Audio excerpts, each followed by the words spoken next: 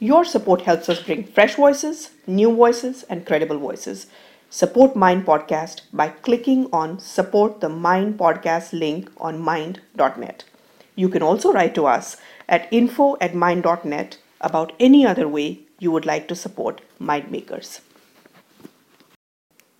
Hello and welcome to this edition of Mind Podcast. This is Sananda Vashish and Adit is not here. I'm doing Adit's job yet again. Adit is traveling for work. He should be with us in a couple of weeks. But with me is Pramod Kumar Buravalli, always here and always smiling. And this is going to be a fun podcast. I just drank coffee. You drank coffee? Covfefe. Coffee or whatever. Coffefe. You drank coffee? On the way. We're not going to ask you what that means, and I'm not going to ask you, do you speak Indian? Like the CNN, CNN anchor asked the sixth grade girl who had won the spelling bee. But that's a very common thing. Do you speak Indian? No one can understand that in India we speak so many languages, or he thought Indians spoke Sanskrit, which is kind of that's how much these people know. But anyway, that's. Right now we are speaking English and we will not speak any other language for now. But yes, very, very eventful week. Yeah. What happened was from this whole Qatar crisis, Saudi Arabia and GCC, this is Gulf Council versus Qatar now. They're not very happy with Qatar. So this happened immediately after President Trump visited Gulf. This was his first overseas visit, and after that, Gulf countries led by Saudi Arabia, they just moved against and Qatar. He created a gulf between Saudi Arabia and Qatar. But if you read Mind Makers and if you read an excellent background story that Harita Pusarla has done, you will know that this had been simmering for a while. Mm-hmm. And you will know that this whole Qatar crisis, when it started, the genesis of the Qatar crisis, the gas reserves that are found in Persian Gulf, and Arab Spring and all that. So we will discuss what is happening in Middle East in a moment. That will be our first debate. But I'll just get over quickly about what happened through the week. In India, we had big tremors felt in Lutyens, Delhi as Dr. Pranay Roy, I believe he is now promoter. We all know him as founder of NDTV, but for some reason he's called promoter of NDTV. So not his office, not NDTV offices. I want to make it very clear, not NDTV offices, but his residence in Delhi was raided. And again, nothing new. The financial irregularities against NDTV have been going around for a while now. S. Gurumurthy is sort of leading the charge, so is Subramaniam Swamy. They have been talking about since 2007 all the financial irregularities that have been going on there, and they would like it to be investigated. So this is something that we will discuss too. And however, we are going to start with Madhya Pradesh. That is not a story that makes me happy, because anytime a state, anytime farmers, or anytime any people, they're up in the arms, it's not a story that we are very proud of. It's Shivraj Chauhan, just a year ago, or even 6 months ago, Pramod, was a man completely in charge. He knew what he was doing. You did not think that anything could happen without his knowing. I mean, he had the state under his control. Other than the Vyapam scam, which has been going on since Congress days, you could not really say that he has gone wrong anywhere. He has not had a political crisis. No. So what do you think went wrong, and how did he not see this coming? Well, I think Congress has been really itching to find an issue with the existing BJP governments, and one of their BJP's strongest forts is Madhya Pradesh, other than Gujarat. And but at the same time, people are forgetting that Madhya Pradesh also has a very strong Congress presence. there are three states where Congress still remains very strong. One is Madhya Pradesh, even when they are in opposition. The second one is Rajasthan. The third one is Gujarat. So there is always a possibility, again, not right this moment, but that Congress might come back to power because there are strong regional leaders in at least Madhya Pradesh. When I'm talking about. So when you the say strong Kamal Nath, regional leaders in Madhya Pradesh, you're talking about Kamal Nath and you're talking about Scindia. Scindia. And there is ground level support also for them in certain places. I'm not talking about Digvijay Singh. That's long Digvijay gone. Singh is long gone. But there is a attractive and a possible face that the Congress can project, both the combination of Kamal Nath and Jyotiraditya. So I think the complacency part on part of the BJP was that they thought somehow that agricultural output itself, if it increases, and in statistical terms, if per capita income increases, that itself is considered to be a so-called indicator for happiness for any sector.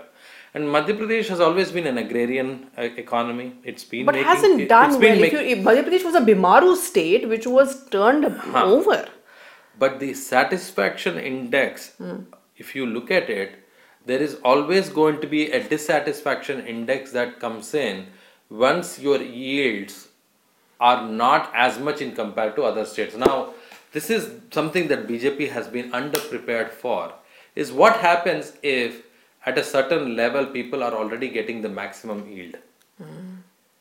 So this parameter of development that I've always been worried, when you constantly pitch development without a so-called metrics of gross national happiness or something that says that, look, your comparative state farmer from Madhya Pradesh versus somebody from Telangana, or that math has never been done because complacency had set in. Yeah, Plus one other thing, one last thing is that all of these, the cat amongst pigeons were set by Yogi Adityanath. By the loan waiver. That's exactly what I was coming on. That's exactly what that has had a cascading effect on Maharashtra now. Maharashtra has already declared and loan that will waiver. have a bitter cascading effect into Tamil Nadu also, because there have been agitating farmers in Tamil Nadu. Okay. Let me ask you one question. So overtly, this unrest by farmers is about loan waiver. कि हमारा loan माफ कर दो. That's one thing. But here is what I don't understand. If and I was talking to you last night also when I met, the agriculture growth indicators of Madhya Pradesh are very strong. In fact, recently I was looking at some numbers. Madhya Pradesh agriculture growth is doing better than Punjab, which is a traditionally an agrarian economy. Madhya Pradesh is doing even better than so has the profit of all this, have the good times, so to speak, of good farming or good agriculture index not percolated down to the farmers, not down to the last farmer? Five people or now six have died. Now the Home Minister of Madhya Pradesh has said, after the bit of dwindling, they said no, we didn't do it. Now they've already said that they were killed by police firing. We know that happened. So how is it that these 6 people who are agitating have not borne the results of these? Even if they had borne the results, and in one yield they lose their crop. See, all of these are small farmers. They are not big farmers with acres and acres of zameen, right? They probably have 5 acres, 10 acres, okay? Where actually, even though it looks like they have 5 to 10 acres, they live on a month-to-month basis, okay? In 1 or 2 seasons, if they don't get the proper yield, their family gets into debt. Yes. And the debt is at a higher rate. It's not like it's a low rate of interest. And there is a lot of pride attached to it. There's a lot of, obviously societal pressure that this person, one person who died, I think, was about to get his wife, I think something, some trivial issue was something. I heard it, and then one person wanted to get his daughter married and he couldn't, he's now dead. All of these are real issues. They can't be brushed aside, number one. Number two is, what is development? This whole politics of development, of repeating that, you will be making more money, more crop per drop. when will this more end? When the farmer in Madhya Pradesh is going to see that मैं कुछ भी करूं, मैं debt में जा रहा हूं, but the person That's in my UP, point. because that state brings 80 seats, and you have a newly minted chief minister decides to waive off the loans, तो मैं क्या पागल बैठा हूं That's यहाँ not पे? what I'm saying. I am saying that why is he debt ridden? It doesn't matter. Every person who is in business or agriculture, whether it is small or big, Will be debt-ridden at some point. debt-ridden at some point. Sometimes there is a wall that any person, again, many a times in my own business, Sunandaji, I have had times when I could not sleep because next month I did not know how to make payroll for my company. Many times, many It times. happens Then I to had to people. borrow from friends, family, or go back to the bank and all that. The same problem exists at whatever level they are Operating aspiring at or operating at, right? So this mechanism of, I really liked when Devendra Fadnavis during the election campaign season said that he is not going to do any farm. He doesn't believe in farm loan waiver. Because BJP went to town against this 60,000 crore. Remember in 2009 when UPA waived off that huge loan federally. They went after P. Chidambaram and Sonia Gandhi. Now they are doing the same thing in all their own states. Yeah. So, to be honest with you, BJP has really lost the plots at the state level, because if there is a state crisis in one state, immediately the Prime Minister and the BJP head should have called an immediate conference between all state heads, because if you address one problem immediately, because BJP is becoming a pan-India party now. Yes. It is like the Congress of the past. Remember? Yes, we always say Remember that. what Congress used to do? Yeah. Even before a decision was made, everybody used to rush off to New Delhi. क्यों करते थे?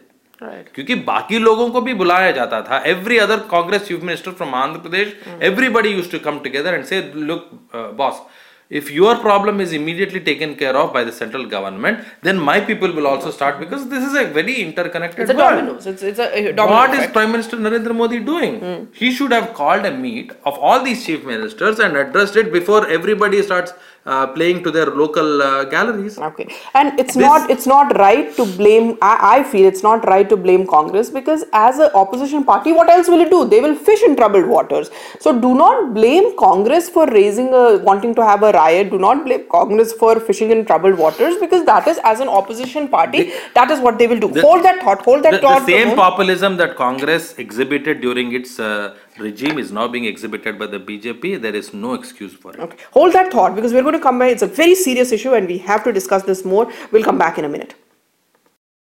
So we're still talking about Madhya Pradesh because it's such an important, topic.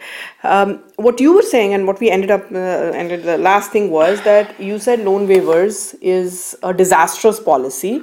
It has a domino effect. If you're going to do it in one state, don't think the ripple effect is going to be in every other state. Exactly. So don't think you're going to. It's and bad. the middle class that voted for the BJP is up against arms, because the middle class is losing jobs because of the recession in the IT sector. The middle class is supported by IT, biotechnology, and these new age professions that have come in. Yeah. Now they are losing jobs left, right, and center. Are there loans that they have on homes or motorcycles or cars that they have taken going to be waived off? No. And because farmers is a larger constituency, they are a huge voting bloc. BJP also has taken the route of appeasing them at the moment. Because every government has done that. All governments have done that. Yeah. All governments have done that. Here is my question to you.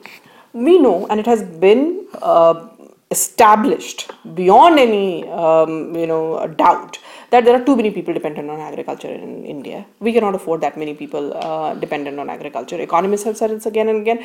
Governments know this, but yet when they go out in mass communication, when they go out the mass revolution, then kisan bhagwan ban jata hai, we agree that farmers and agriculture, no country can, how are you going to get fed? That's not the point.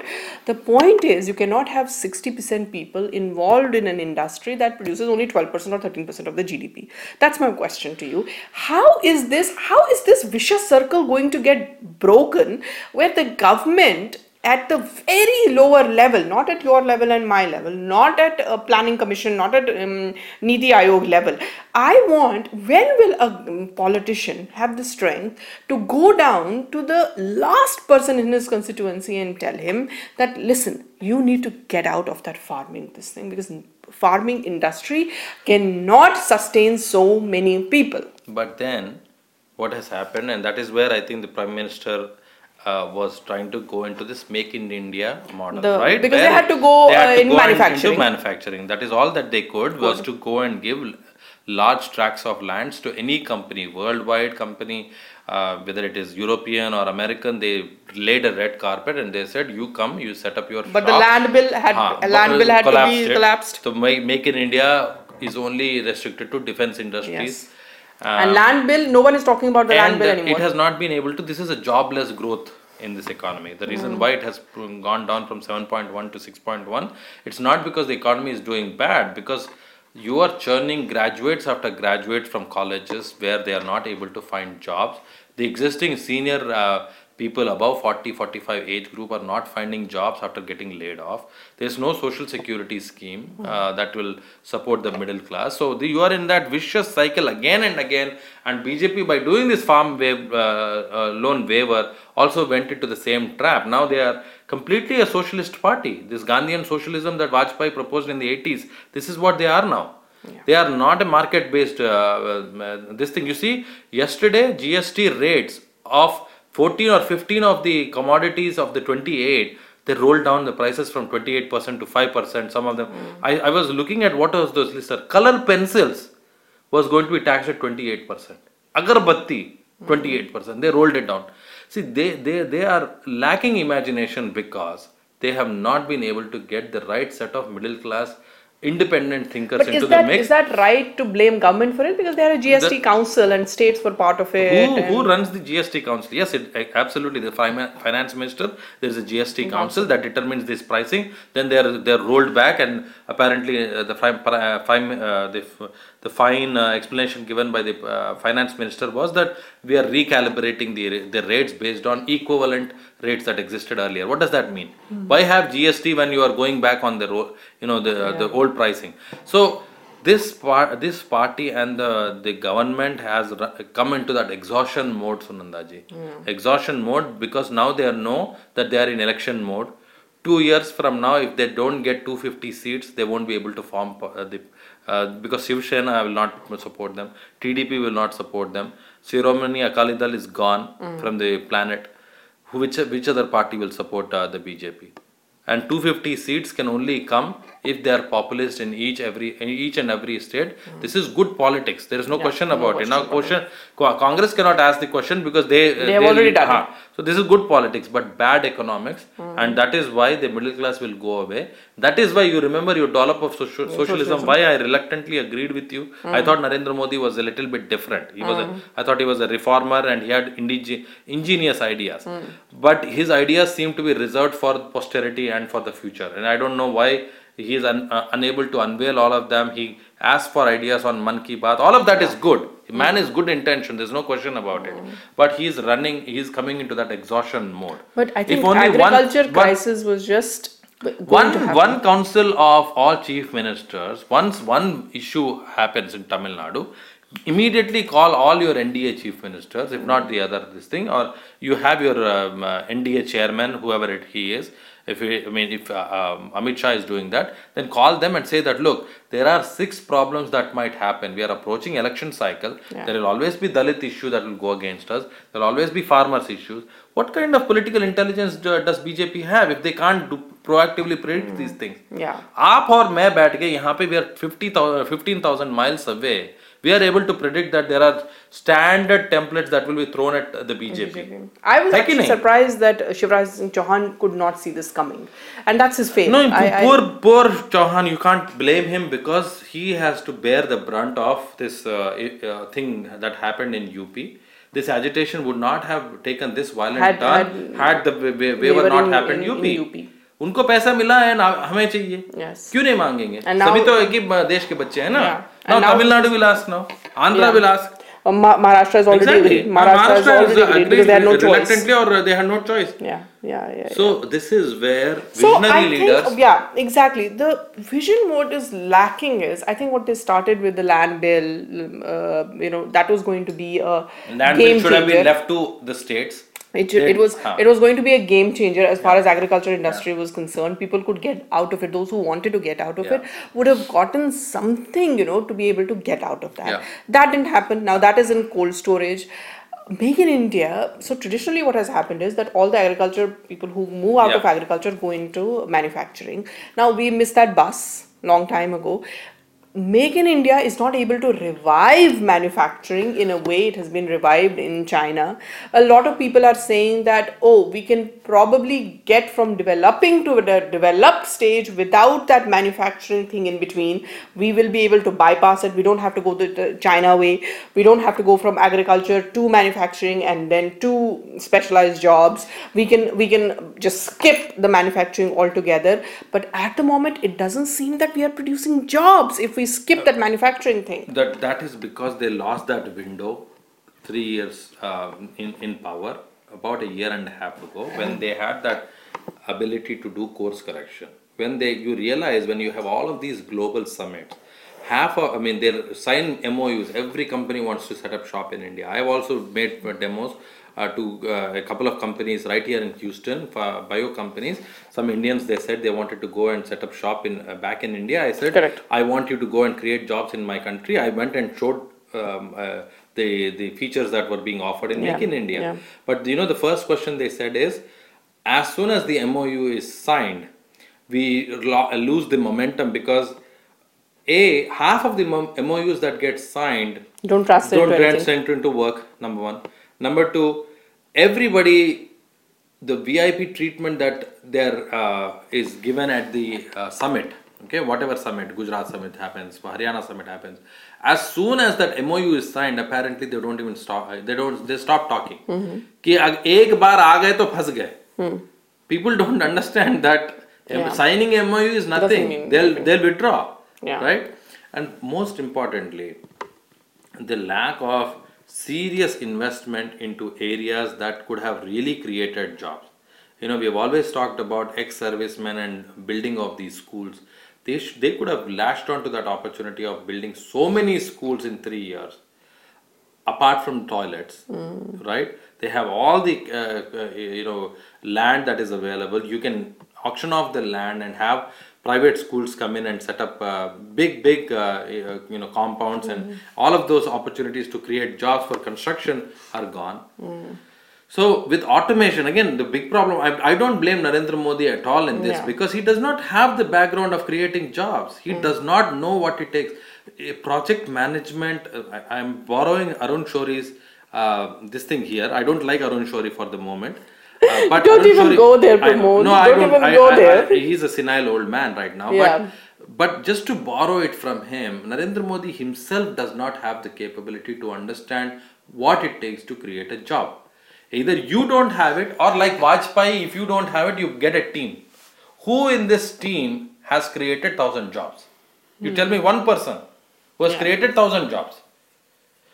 They don't know. They don't understand what it takes to run a business. If you want minimum government, maximum governments, that means government will not create jobs. Yeah. But that's not happening at the moment. At the moment, public sector is the highest spender, because that is maximum government, maximum governance. Because private sector really hasn't taken off. They won't. So public sector is the maximum spender right Demonetization completely screwed up whatever hopes Narendra Modi had of getting these people, mercantile community, so-called, to come and set up shop.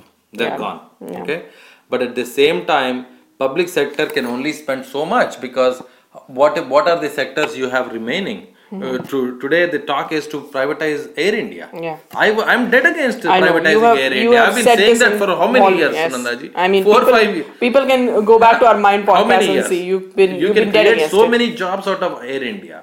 The people think that Prafulla Patel is the biggest harbinger of happiness in the, if Air India wants, they can go and purchase by just 100 planes just like that and completely take over the market. But and again, I'm sick and tired of giving ideas. I'm pretty much done. Let the government run on its goodwill. If they are able to make a remarkable turnaround, I don't see a good sign at all, economic indicator wise. But at the same time, this government at least has people with good intentions. Unlike UPA, which had people who had all sorts of negative baggages around them. I'm just hoping and praying that this government gets good ideas and good people along, and also induct people from the outside. If you don't induct people from the outside who are technocrats and talented, you will be stagnated. I agree. And with that, we have to stop the segment. We will go back to a farmer crisis and we'll go back to Madhya Pradesh in our coming podcast. But we have to move on right now.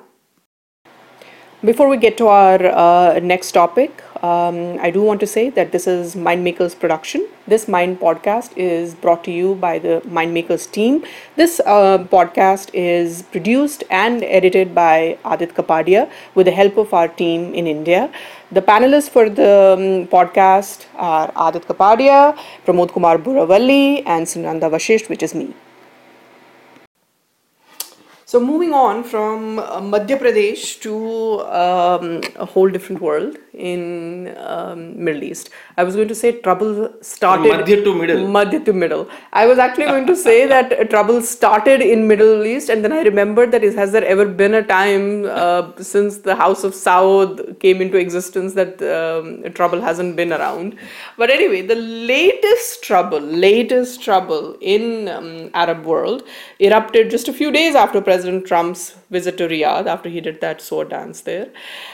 He seems to have bought the Saudi Kool-Aid, and he seems to be actually forging ahead their foreign policy instead of America First foreign policy.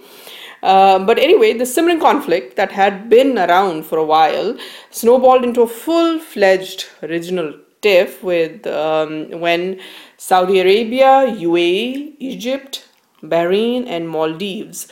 Interestingly, Maldives also. This thing has, escaped the attention of people. Don't forget, Maldives was also a part of it. They announced closure of borders and imposed sanctions or economic, diplomatic and trade ban on Qatar, which means they're not going to deal with Qatar at all. This was hostility at its best. What is interesting is that one of the biggest naval bases of United States is in Qatar. I am willing to bet my last rupee and last paisa that President Trump, when he was talking about, when he in a set of tweets actually pointed to Qatar and said this has happened, his visit is having good repercussions, and he pointed to Qatar, he forgot that his own people were stationed there. But anyway, Saudi Arabia, do you see any irony in Saudi Arabia saying that Qatar has been funding terrorists and extremists and therefore they need to stop? Do you see any irony in it? It's very sad that the Middle East has come to this when each factions that have supported the global movement to revive Islam are fighting against each other. It's very sad because Qatar, for whatever reason, discovered natural gas reserves in 1971 in the northern part, in the Persian Gulf, the southern part of Iran. And they share those natural reserves, the Iran and Qatar, and which has made Qatar from 1971 to now, their per capita income is $130,000 per this thing. It's become a very rich country. Qatar is a small country in terms of population. I think 3 million population. Most of them expats. The actual people of Qatari origin are very less. At the same time, it's very strange because Qatar is supporting the factions like Muslim Brotherhood, Hamas, which are not really favorable to Saudi Arabia. And Saudi Arabia would rather have support ISIS and Al Qaeda.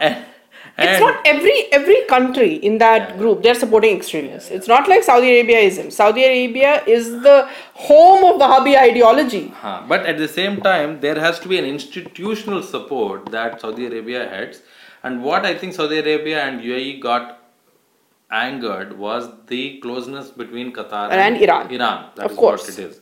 And Iran, as you know, has flown 5 planes full of vegetables because the land border. Qatar does not see Iran as evil that needs to be finished off. Saudi Arabia and Iran, of course, cannot see eye to eye with each other because of the Shia-Sunni conflict. that the Al Saud family as a threat. They think that Islam should be in the hands of people who are not, who do not have familial connections. This is the differentiator between the support that Qatar gives to organizations versus House of Saud family sees itself as, because they're also called, they are the Rothschilds of the Islamic world. But they also see themselves as custodians of Islam, which I know a lot of Muslims do not like. That's it. So that is the only problem, and they use the United States to fire. Saudi Arabia used the broad shoulders of Mr. Donald Trump to fire at Qatar. And does Mr. Donald Trump not have a brain? Well, he has shoulders for this moment because of his problems with Mr. Comey, which we should discuss at a later time. Yeah, that was a very interesting thing. He was too happy to sell $400 billion of American hardware to Saudi Arabia, and the Saudis obliged by having their own wish list presented, including poor old Qatar that's just making some money. Qatar Airways is an excellent airline. Al Jazeera is a good media network, but again, this is brothers fighting amongst themselves. I'm pretty sure this will come to an end very, very quickly. It is all about negotiations and concessions. No, it's not going to culminate into war. There is no. The Al Thani family has ruled. Again, Al Thani handed over the reins of Qatar to his own son. Yeah. And he does not like the Saud family. This is kind of weird sort of. This is a very, cousins fighting amongst themselves. Yeah. This is very old medieval, those chieftains fighting amongst themselves. It's not to be taken seriously. And Maldives, basically, you brought up. Qatar has flights that fly over the airspace of Maldives. That is the only leverage Maldives has, and they use that to extract some funds from Saudi Arabia and to get it to be in news. So that is it's interesting how this is happening. Yeah. But Qatar has projected itself as a reasonably progressive country. They hosted various international events, and they were actually they managed to win the bid for FIFA Cup 2022. Yeah. So, it's trying to step towards modernity, and Saudi, of course, has nothing to do with that. So there is a lot of actually Saudi is also trying to do. Have you seen that concert in Saudi Arabia, the all men concert? Yes. Who was there? Bob Dylan was there, or somebody? Yes. Yeah. So I think I would just generally want to see that the Middle East has resolved its issues. I've ever since I've opened my eyes, I've seen one conflict or the other. There's only some peace between wars. There's always one war or the other. They're always fighting. Doha is not just another thing that President Trump just managed to do. We come to another thing, that in Iran there were terrorist attacks, if you know. Exactly. ISIS attacked the parliament, Iranian parliament, which is... They had twin attacks. It had... I know. The Iranian parliament was attacked, and mausoleum of Supreme Leader Khomeini. Okay, so that happened. Yeah. For the longest time, the president, who is very happy writing on Twitter, did not write anything. But then did you see the White House statement that came in? Yeah. They said that we are very sad about all the losses all the human losses that happened, but countries who support terrorism should know that this can happen to them. Oh my gosh, that is the statement that came from White House. That is so fraternizing. Yes, he does not understand. So that's what I said. He has really had that Saudi Kool-Aid. Yeah. He does not understand that Iran is actually fighting ISIS at the moment. So United States is fighting ISIS at the moment. Saudi Arabia is funding ISIS, but Trump wants to be friends with Saudi family. It just is. He just does not understand this whole thing. See, the thing is, there's some smarts in the American deep state that think they're playing both sides. Yeah. They think that we'll play both sides. One of our columnists, Ramana Mupala, he came up with that because he writes very extensively about strategic affairs. Yeah. His thing was that Trump is not a fool. Yeah. What he's doing is he's just keeping it in the permanent state of flux. Right. And he's just making everything Yeah. messy, because if there is chaos there, then Right. obviously we'll be. I don't buy that. Right. That worked for 30-40 years. Right. That worked very well for 30-40 Right. years.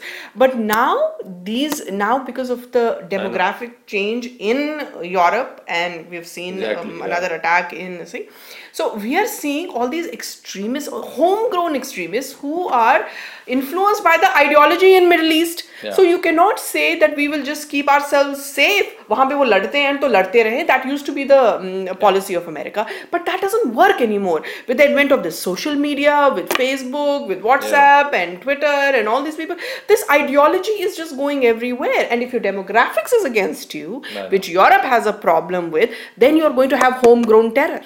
And that's what's That's the why America needs a baffling change part. in policy. But that's the baffling part, which Trump, I don't think, understands all of this. He's going to be impeached anyway in the next six months. I mean, he's just already a weekend president. He's a weakened president. He doesn't really have any intellect. The person is just taking America down the toilet. You know, Yeah. which with whatever, everything that he is doing is just taking it down the drain. I just wish, again, because the United States has held fort and done an okay job with it. You can't say commendable job, but there's never been a country like the United States Because with such power. I always say, It's always been net America has Right. been a good Right. force in the world. So there are countries like that which have been a very good balancing act around the world. India, the United States, for many years it was Japan as well. So there are countries like that which have to come together at the deep state level, not at the prostate level. I have 10 seconds, Pramod. I want you to tell me, is this Qatar crisis going to affect India in any way? Well, India should, it has maintained good relations with Qatar and also the other side. If India can supply food, because Qatar right now is struggling for food supplies, I think it could win over some. But we have friends in Saudi too. Saudi couldn't care less. Saudi wants to make, whatever Saudi and UAE want to do is to only achieve more and more business out of India. Yeah. I think India, from a humanitarian basis, should step up. Iran sent, And also we have people in Qatar and Saudi both. Yeah, and Russia has started sending some supplies. So India should step in if it can and make sure that its citizenry is safe in Qatar. And politically keep itself, not worry about what's going to happen. There's a huge natural gas reserve that I don't want India to lose out on. Eyesight on. Okay, all right. That brings us to the end of this thing. On the other side, we're going to talk about NDTV crisis. Okay, that brings us to the very end of the Mind podcast, but we cannot sign off without talking about NDTV and our, I was going to say good friend Arun Shourie, but not anymore. Arun Shourie there. And before I go get around talking about NDTV and all the financial irregularities they are allegedly, being investigated for, and rightly so. The Arun Shourie phenomenon, it's all right to go around and blast the government. It's all right to go around and blast the Prime Minister, which he has been doing from almost the second month the government took over, because I think that it is deep inside because he was being seen as the future finance minister or defense minister or even HRD minister. None of that happened. So the man is judging, has grudges. That's fine. I have no issues about it. But then he goes on to Press Council of India, and in that press conference, he's sitting next to all these people, and he's actually talking about non-cooperation. He's taking jibes at Venkaiah Naidu. He's saying that why is Express giving space to Venkaiah Naidu's editorials? He cannot even write like a third grader. All those jibes, and he's actually expecting people to read extremist, far leftist websites with rags, which the leftist rags like Scroll and Alt News, and he's saying those should be published. I mean, I have no idea what is going on with Arun Shourie. He's gone senile. Senile. Completely. And Unfortunately, again, the man has does he think the other side will personal forget what he tragedy. has written? No, The no. And personal that's why I never tragedy, talk about that. but again, there is a level of decorum and decency you have to maintain. You are so many years, or 30, 35 years of work that you yourself have written, Arun Shourie, has gone down the drain. Because you are questioning the very Hinduism and very Sanatana Dharma that you so beautifully espoused in many, many books you have written down the drain because of your personal bad experience or lack of divine experience. If you attribute epilepsy to have great souls having divine experience, I'm talking about this book in which he talks about Ramana Maharishi and Swami Paramahamsa, Ramakrishna Paramahamsa having attacks, these epileptic attacks which could be akin to, miraculous and so-called divine experiences is very sad. This means this man is going through the Mother Teresa moment of Hinduism, whereby having stood by a pillar, you see that the pillar is made of stone, concrete, but he completely forgot that our stones had prana pratishtha done. Just because he did not have any personal divine revelation, it doesn't mean he ascribes signs to certain experiences that others have. Thousands and thousands of rishis and saints have gone through this experience. It's very sad that Arun Shourie has come to this state, of a mad sort of a public intellectual. Yes. He's just gone mad. I know. So I think at this point it is very unfortunate. At this point, we should just, not talk about him anymore. I guess that is the best service that we can do to him. Just ignore him. And his newfound friends are going to ignore him anyway, because he was called Arundhati Roy of the right. He was called pamphleteer. He was called, the kind of names that he was given. But anyway, that is past now. And to stand with NDTV that is being investigated for financial fraud. I mean, this is just amazing. The man who basically presented the 2G papers to Manmohan Singh is the same man. Is the same man. But anyway, so this is what it is about the NDTV thing. There is no question that there is something brewing there. Gurumurthy and Subramaniam Swamy and all these people, they have investigated. There are books written about it actually, and they are all out. There is some after 2007 when NDTV wanted to go big. I mean, outside of their little comfort zone. They started taking money from the market in a big way. The market crashed. Then from one company or one holding, they went on to creating 33 shell companies. So, it's literally a classic case of robbing.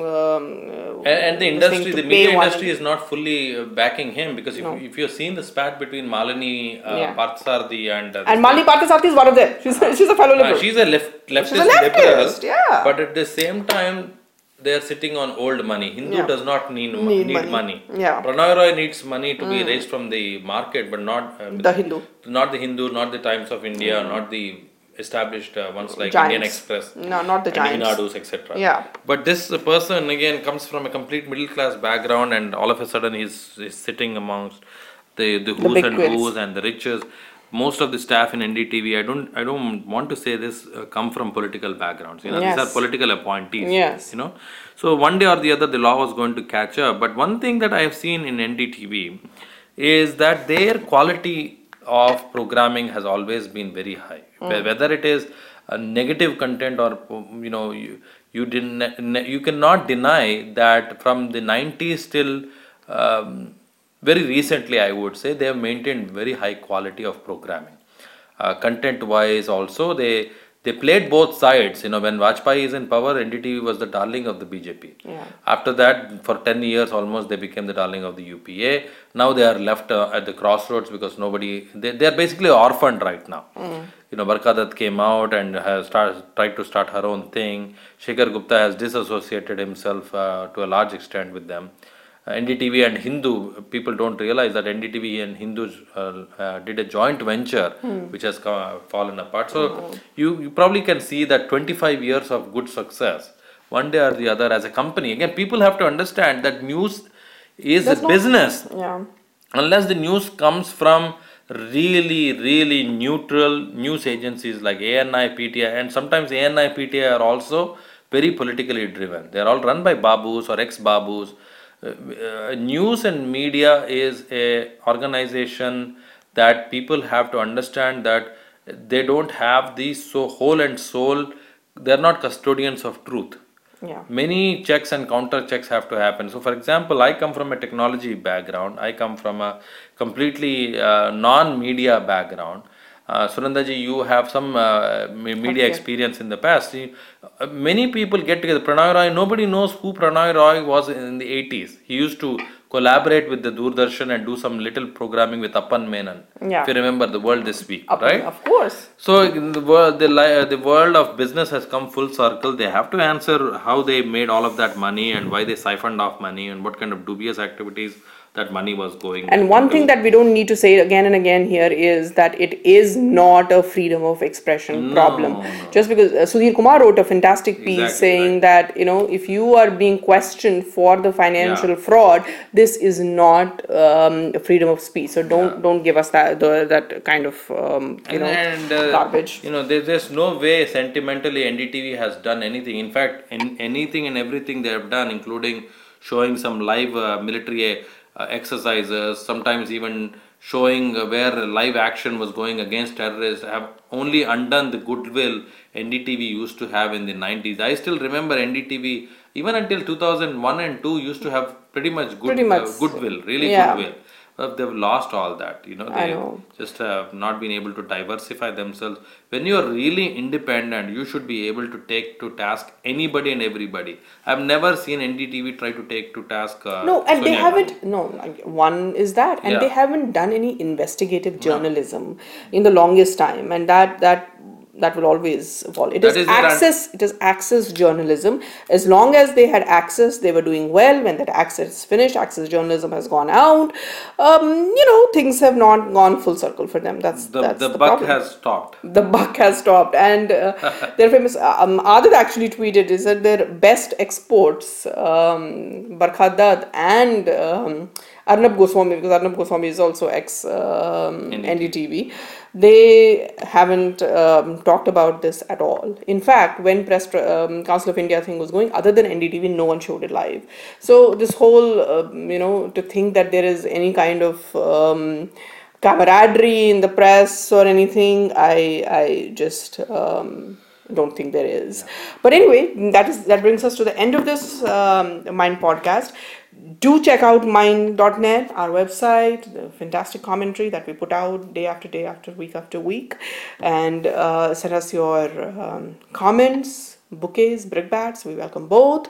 And before we end, as we always do, the recommendations for the week. My recommendation, for some reason, I have been listening to Mahaganpatim by Bombay Jayashree, that fusion version, and Mahaganpatim is such an old thing, but I'm liking the Bombay Jayashree version.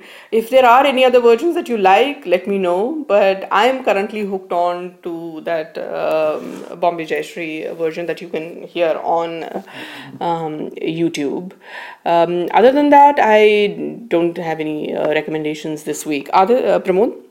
I would like to recommend a book on chess. I used to play chess growing up, and I also one plane ride was fortunately seated with Vishwanathan Anand, and we had a very good discussion on the way to here. And one of the good friends that I have made in this dharmic journey is Mr. R.B. Ramesh, who's written a book on chess called Fundamental Chess Logical Decision Making. I just tweeted it.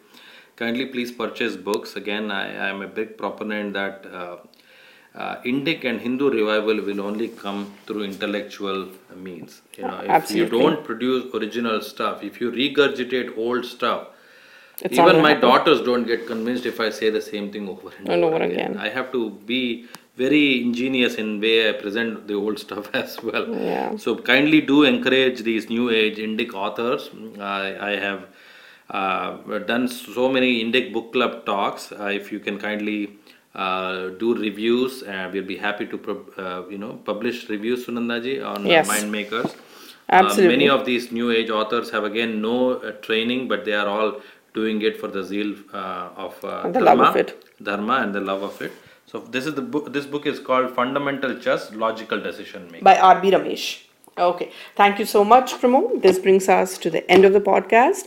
And if there are any topics that you would like us to discuss, please write to us and we'll be happy to discuss them. Thank you so much. And we have taken note of the request that we should bring in other speakers and other panelists. We are working on that. We now have the ability to do it. Pretty soon we'll be getting some other people on the podcast. And that's for it today. Thank you and bye-bye.